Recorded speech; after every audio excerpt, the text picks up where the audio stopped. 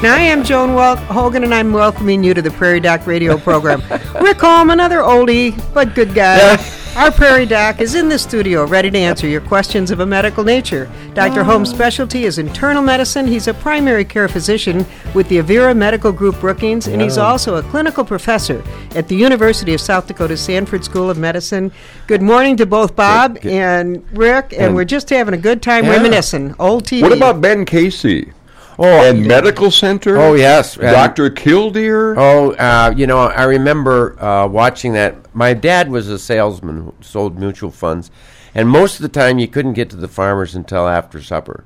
So he was gone a lot of the suppers. In the evenings. Or in the evenings. Sure. And my mom and I, my sister would be out somewhere, and my mom and I would watch TV, and I remember, when the guy before Ben Casey came on, and he would do infinity, man, woman, the sign. He would draw on the blackboard. I remember that. Yeah, the female, the male, the signs of, and then the sign for infinity, which was 8 on its side. And of course, this is this old guy with this weird hair, and of course he was teaching the med students. And Ben Casey would be there in the group, The beginning of Ben Casey. It was that was a part of the reason why I was into medicine. I got into medicine because of that very thing. You and your mother sitting watching television. Yeah. All right. Just think in 30 years, kids are going to go, when they're older, remember we used to listen to Dr. Holm and Joan Hogan on the radio back in the good old days. What was radio? It will not be not be the thing. But what the heck? There are all sorts of things that influence you to do what you do. I mean, the other thing that influenced me to go into medicine was the Dr. Bell from De Smet, who was a magnificent family physician, and I remember him. Coming to our house. Actually, Dr. Berman first. Dr. Berman was in De Smet before Dr. Bell. Dr. Hansen and Dr. Bell came in, the young whippersnappers, and had just about killed Dr. Berman, who had been there for 1,000 years. And then these young guys came in. Well, Dr. Bell's gone, and so is Dr. Hansen. They've long gone, but they practiced. Well, Dr. Hansen moved to Huron, and Dr. Bell stayed as the only guy in town for 1,000 years. You know what I mean? Wow. He was just. Well, it's wonderful you had those influences, because people in Brookings are really glad you did, so that we have your medical expertise to share with this community. Right. It's wonderful. It's nice. You're getting a call. Why don't we take our first break? This is an Ask Anything show. We like to think most of ours are. We usually have a topic to cover. This week, Thursday night, tomorrow night, Dr. Holmes on call with the Prairie Doc will be discussing vascular disease, strokes, and blood pressure. If you have any questions about strokes, you want to give us a call. He has 2 fine physicians from North Central Heart who will be joining him tomorrow night. But today, we'd be glad to talk about strokes, heart, or anything that's on your mind, and we'll get to those right after these words. Hi, welcome back to Prairie Doc Radio. We're happy to have you listening this morning. Dr. Rick Holm is here ready to answer any questions you might have of a medical nature. And I guess we're finished with our nostalgia. Yeah. We're out of the 50s, and my goodness, the 1950s, 1960s, and here we are in 2016. But we've already had a question come in. We do appreciate your calls, and we try to respond to them during the half hour. The question is talking about a yeast infection for a 65-year-old male. How do you stop a reoccurring yeast infection on a 65-year-old male? Well, okay, so there's a difference between yeast and fungus. Some funguses, they call them dermatophytes, are really the plantar infection of the foot rash, athlete's foot, and that is a fungus that's really, they set in, and it's really hard to get rid of it. I've seen people who came back from World War II, and they had jungle rot, which was fungus, and it was not so moist as yeast. It's a dry, scaly, bubbly thing that you see on the bottom of people's feet. And commonly, once it sets in, it's just going to always be there, and it's kind of hard not to have some kind of a recurring athlete's foot type of problem. And the way I treat that generally is I just suggest people soak their feet in vinegar water, 50-50, or some people have used very dilute doses of bleach. So soak your feet 5 minutes once a week in a dilute bleach. I'd be careful about that, but that's one thing to do. There are creams that you can use, and then there's a tablet you can use once or twice a week, and those things help. And the biggest thing I think that we should all do is just keep your feet clean, particularly between the toes and the nails, and just be meticulous about cleaning your feet whenever you shower. Now that aside is my comment about fungus infections. You need to talk to your doctor, and there's expensive pills, and I don't think it's worth it because it almost always comes back, the fungus infection that occurs under the nails. Once you've got it, it's a tough thing to take care of. Yeast is another story. Can I just jump in Sure. before you get to yeast? When you say fungus, it just won't clear up. Is this something that's in your system and stays in your system for your lifetime once you get it? Why is it that it keeps reoccurring? It sets up camp, and it just doesn't go away. It doesn't want to leave you. Down inside in all of that skin, deep down in the skin, and underneath the nail. And, it just Extremely lives with difficult. you. Okay. Just lives with you. Right. I mean, that there are more bacteria on your body than there are cells of you. Bacteria and yeast and fungus and virus, and I mean, we live symbiotically, like Pigpen, with these things all flying off of you. We're that way. I mean, that's the way we live, and we need to have that. So that's part of it. The yeast, the fungus infections that we have, they live on our skin. Some of them burrow down, and there's no real completely taking care of the rashes that occur from them. I like to say that the other rash that we have that we claim is just dry skin probably is a bit of a fungus, and we just keep it moist and live with it. I think that's it. I like moist cream, like CeraVe cream or CeraVe lotion. Cream is a little bit better. And that's spelled with a C. CERA capital VE. Cream or lotion, which is really good for your hands Yes. or your feet, right? So then you want to that switch aside, to let's talk about yeast. yeast, because that's the call. I have yeast infections. So who is it that have yeast infection? The most common yeast infection in a male is under the foreskin on the penis. The most common place of a yeast infection in a woman is in the vagina. It's hard to start saying to people about what to do for vaginal infections or vaginitis, because when you start treating things down there, you mess up the normal flora. And if you talk to my GYN friend Richard Goodvangen, who had done a whole bunch of research on the flora, the normal flora of a woman's vagina, he'll tell you that you start messing with Mother Nature and you get yourself into trouble. The biggest cause is an antibiotic, and then you wipe off your normal flora, and then in comes the invading yeast, armies of yeast, that type of a thing. The other part of it is that people who have low-grade diabetes, or when their sugars get too high, or if they've been malnourished for a period of time, or if you just get old enough, or if you have an immune system problem from chemotherapy, or an illness that you have that has immune system problems, then your normal flora gets easily wiped out, and in comes invasion. And yeast is one of the invaders. Now, fortunately, it's fairly easy to treat yeast, but if you empirically treat every vaginitis for a yeast, you're going to miss 50% of the time, because it's not yeast sometimes. It's sometimes just an invading bacteria that's not your normal flora. So the yeast, the vaginitis story is complicated. Now, I'll give you another place where yeast will come sometimes, and it's under the folds of fat.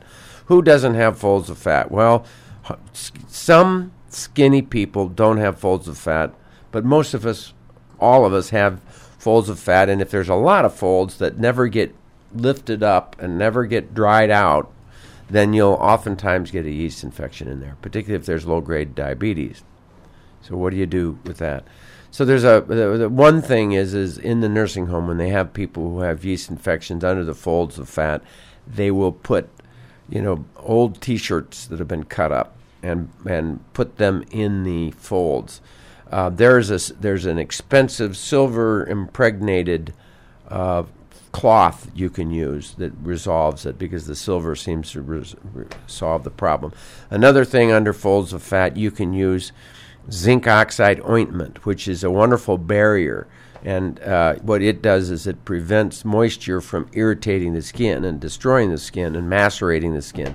So what will commonly do is the same thing we do for little babies who will have yeast infections under their diapers, and their immune system is down. Yeast will invade. They'll have a rash. The way you know it's yeast is because there's little satellites, tiny spots of redness that kind of satellite around the major area of redness. Those satellites say yeast, and you with a little kid, what we commonly do is clean off the stuff, clean the debris, and make it nice and clean with soap and water. You dry it very good. You rub in a anti-yeast topical infection that you can buy over the counter, and there's several different brands, until it disappears. And then you cover it with the barrier zinc ointment. Zinc oxide ointment is that white stuff that's very sticky and tacky and hard to clean, but it's a good barrier. It's a barrier. There you go. Now, there's a nicer barrier that we have now, and that is the ceramides. And that whole thing used to be a prescription. It was very hard to get because it was so expensive. But now it's available over the counter. And one version of ceramide, Ceramide, is CeraVe. So I like to recommend to people CeraVe, CERA, capital VE, has a very nice, pleasant, actual barrier like zinc oxide, which is not so pleasant but works. Okay. Now this gentleman called in, he's 65 years old, and the yeast infection is reoccurring, even though he takes all these steps you suggest. Will it still reoccur, or is there a way to prevent this reoccurring? So, tough question. Make sure your sugars are okay. Check with your doctor. Make sure you don't have diabetes. Antibiotics should be avoided, and you're going to want to try to establish a normal flora again. Your normal flora, and you want to keep your skin dry and clean. And you can use a barrier like zinc oxide ointment or CeraVe cream, which is a little bit better of a barrier than CeraVe lotion. Lotion is like one of the greatest things. Bob, what were you thinking? Well, is that the reason then that many cultures push circumcision to prevent diseases like that? Well, actually, there's a lot of debate about circumcision. You want to get into that? That's kind of a fun little chat. Tell us about circumcision. Okay. Most of our sons and husbands have been circumcised around this area, right? Right. Okay. Well, and I live in a world of healthcare and nakedness and examining people all the time, and I lose this. I think it's an artificial barrier that we have in our society, but that's the way it is. So, but I talk about things like penises and vaginas all the time because that's real, and people are reluctant to hear it. But anyway, men will little boys will be circumcised, and they promoted it for the longest time. Particularly the Jewish people did, because they realized that there's some problems associated with the foreskin when particularly old guys have foreskins out there, and the foreskin when erections stop as you get very old, then the foreskin gets too tight. The thing that keeps the foreskin from getting too tight is that a man will have an erection, right? If they're not having sexual activity, they'll still have erections in night, in dreams. That's just the way guys are. That's the truth. When the erections go away, then the foreskin gets too tight, and then you can't get the foreskin back, and then there's infections that happen under the foreskin. Isn't that, you never knew that one, did you, Joan? Well, I was not a big concern of mine, but obviously for you guys, you really care. So, and that's a place where yeast occurs. Now, I mean, so the big deal was that they would have removal of the foreskins. Oh, let's do it when they're little babies and they don't feel anything. Well, they do feel things. So the new debate was whether you make it numb so that the little baby, even though no matter what you do, the kids are going to cry. So they do the foreskin removal now with pain relief. The debate, though, is it good to take away this foreskin? Because some say it removes a sensitivity that young men have when they're making love. And why would you want to lose the ultra sensitivity that you can have when the foreskin has not been removed? And so the swing in the 80s was to not remove the foreskin. I didn't know that. And so ask me if our 3 boys How about your boys? They did not have circumcision. My wife is a pediatric nurse practitioner. She's on the cutting edge. She's read all the literature. I've read the literature. We all agreed. So our children were not circumcised. Well, your boys will be really happy that you let that the I'm whole announcing this on the radio. radio world know that they are not circumcised. But the whole thing came around in the last, 10 or 20 years that there's some data to say, well, there's a higher incidence of infections. There's a higher incidence of problems associated with it. And so now everybody's back to the removal of the foreskin, circumcision in children. So what about your boys? They're back to removing it. They're not ready. We're not going to. It's their call. If they decide to. There might be a time when a guy gets older and they get into trouble, what you do is you numb it and then you can remove the foreskin. Okay. And that, a lot of older men who have not had circumcision, who are having problems, will go forward with that particular procedure. All right. Well, one other thing with yeast infection, just curious, when years ago when I was, I'm trying to think, I don't know, 40s or 50s, I had a reoccurring yeast infection, and the doctor said cotton underwear makes a huge difference. And it did, didn't it? Yeah, and so I thought I might mention that too. The cotton really helps because the nylon or whatever silk doesn't breathe the way cotton does. Right. So that makes a difference. Moisture is the problem. Right. So, and even men might have undershirts that are, if they have those roll of fat, if they have undershirts that are not 100% cotton, they may have a problem. Trouble. So if they switch to cotton undershirt, that could make a world of difference. Just thought I'd throw that in. And I would say drying it out. So other people have talked about hair dryers in the vaginal area after your shower to make sure that it stays reasonably dry down there. You've heard a million things. Right. They all talk about douches, to help prevent problems, and vinegar and all these different kinds of douches. And the answer is don't douche. That's not a good thing anymore for the most part, because it's getting rid of a lot of flora, right? You've got your normal flora. What you might want to do is to have a normal flora transplant, like they're doing for colons who have overgrowth problems, doing enemas of fecal material. Yeah, we don't want to talk about that now. See, I'm just saying these are tough areas to talk about. So. Thinking about it. Why don't we take a break? Okay. Oh, should we take a break? Oh, we'll go to another topic. Bob. We'll be back right after these words. Are we back on the air? We're on the air. Joan Hogan here with Dr. Rick Holm. We're having wonderful discussions. We did have a question come in, but I wanted to finish. Lamisil is an over-the-counter anti-yeast and anti-fungus cream that's generically available, and/or it's reasonably cheap. So Lamisil, Lamasil. So what I generally do with babies is I have them rub in Lamisil until it disappears, and then I add the zinc oxide ointment or the CeraVe cream. Well, I didn't think the question would warrant that much of an answer, but I think you really filled out a lot of information. Well, you can there's all sorts of tangents that you can talk about when you're talking about yeast in particular. Yeah. And there is, a person's having, no question about it, yeast problems.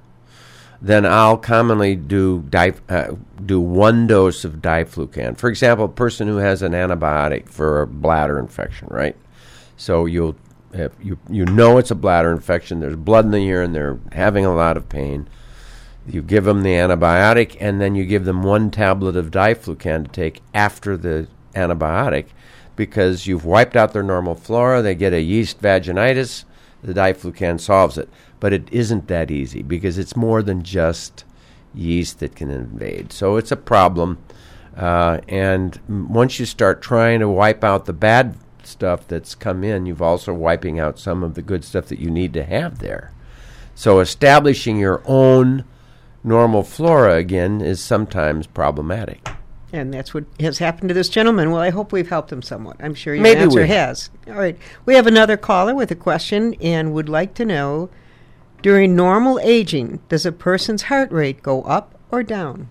So as you get older, is your heart rate up or down? I don't think that there's a normal change that I see. I see a lot of different things as people Not get aging-related change. Right, Maybe right. that's it. I'll see older people who have a slower heart rate because they are having, with aging, some problems with the electrical system of the heart, and then they have a slower heart rate.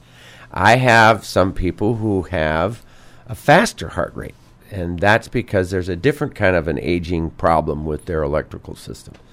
I see people who are older, and since their elasticity of their blood vessels is stiffer, then whenever they stand up, their ability to squeeze or to relax and to compensate for the blood pressure that drops to their brain, their ability to compensate goes away, that they get faster heart rate when they stand, and they need to stand slower. Sometimes they are at risk for passing out at church when they're standing and singing. Those kinds of things that you see in the elderly. And fast heart rate is something that you would typically see. It doesn't mean normal, but it is part of what it is with the normal aging process. Well, talking about the aging process, I know tomorrow night you might be discussing premature aging of arteries. Now, Yeah. I've not heard of that, and you also said there might be non-surgical methods to prevent premature aging of the arteries. What is that all about? Yes. That's the million-dollar question, because if you think about what we die, from what we die, it is most of the time vascular disease that aging happens, and then we have clots that plug off the brain with a stroke, or the heart with a heart attack, or the kidneys with kidney failure, or with the legs with claudication and pain in the legs and loss of blood flow to the legs. 80% of the people that die die from a vascular process. And, most of that, what we would say is normal aging. It gets stiffer, clots or atherosclerosis and hardening occurs, and then sometimes clots will occur. Now, know also, though, that we are constantly healing ourselves. If you are 95 years of age and you break a bone, you can heal that bone. That bone will be, it just takes a longer time in the cast for it to get healed again, but it will heal. Everything is constantly healing, changing. And one of the healing processes, if you have a blockage of the artery to the heart, your body will develop collaterals. If there's a lack of blood flow and you start having angina, if you don't have that event where it clots off and you have an acute event, you can develop collaterals, and your angina will go away over time. Your body is constantly healing. I mean, you think about it, every 7 years, you are completely replaced. You don't have one cell in your body that you didn't have 7 years, that you had 7 years ago. It's fascinating to know. But, so what methods can we use to prevent aging of arteries? That's what we all want to know. I want to know how to stop it. What can I do? Stop aging? You can't stop aging. No, I can't stop aging. But premature aging, that's the question. Aging of the arteries. How do we delay that? Right. And so there are major illnesses that can increase the aging process. Diabetes is a big one. And the tight control of your diabetes is thought to be the best thing you can do. It's not perfectly proven, but if you can control your diabetes or not get diabetes by weight and exercise and then proper medicine, if it happens anyway, would be the number one thing. Okay. Another very common thing is smoking, because it isn't necessarily the nicotine. It isn't the nicotine, really. It's the smoke and the carbon monoxide poisoning that reduces the oxygen levels in your bloodstream that causes premature aging of the vessels. And so it's the smoke. And so if you can avoid the smoke, the smoke of a campfire would be just as bad. The third thing would be sleep apnea. People who go long times without oxygen in the night, or the low levels of oxygen in the night, have very premature aging of the arteries, and it's sort of the unknown risk factor that we haven't made enough of a fuss about. And I'll do that in my essay tomorrow night, and you'll see in the newspaper on Monday. And that is sleep apnea is a real cause for premature aging of the arteries. Cholesterol is a minor factor, but we've not been able to do much about that. I mean, the cholesterol-lowering drugs that we have lowers cholesterol, but the amount of reduction in heart disease is minuscule, or not nearly as effective as we'd like it to be. Of course, it's one option, and so it's one thing that we can do. It's a pill, one of the statins. So those are the things that I would bring up. I mean, family history is another cause of premature artery disease. Kind of hard to have be born of different parents. Yep. You're stuck with them. Okay. We're stuck with those. We usually take a third break, but we're going to skip it this time because we only have a couple of minutes remaining. I know tomorrow night you'll also talk about the value of screening and screening aortas and screening what do you think of that? And don't they come through like every 4 or 6 months, somebody offering screening? I think the screening... What are your thoughts on that? Screening for carotid artery disease is pretty not very helpful. I mean, maybe occasional rare person will find somebody who has a blockage in a carotid artery that can be fixed. It's got to be more than 90% before you fix it. 50% is pretty normal. Blockage of the arteries in the carotids. The aorta is a different story. Those should be screened in every male who's smoked in his lifetime from the ages of 60 to 75. Why are you ruling out women? Because they don't have enough disease to make it worth doing. Okay. And if you've not smoked, you don't have enough disease enough to cause it worth So a man who has smoked sometime in his life should have an aorta screening. And so those screenings that they do at wherever they do, cheap, just get the aorta screened. If you're 60 to 75 and a male and you've smoked, then that's the good screening. That's the good screen. Okay. All right. Well, we're running low on time. 20 seconds. Is that what we have? 20 seconds. So we hope you've all enjoyed our Prairie Doc radio program, and we'll listen again for Prairie Doc, brought to you by the Avera Medical Group Brookings. As always, you can hear and see more from Dr. Home online. Just go to prairiedoc.org. Thanks for joining us today. Rick, that's all till next week. Thank you, Joan. Heart disease tomorrow night. And thank you, Bob. Stay healthy out there, people.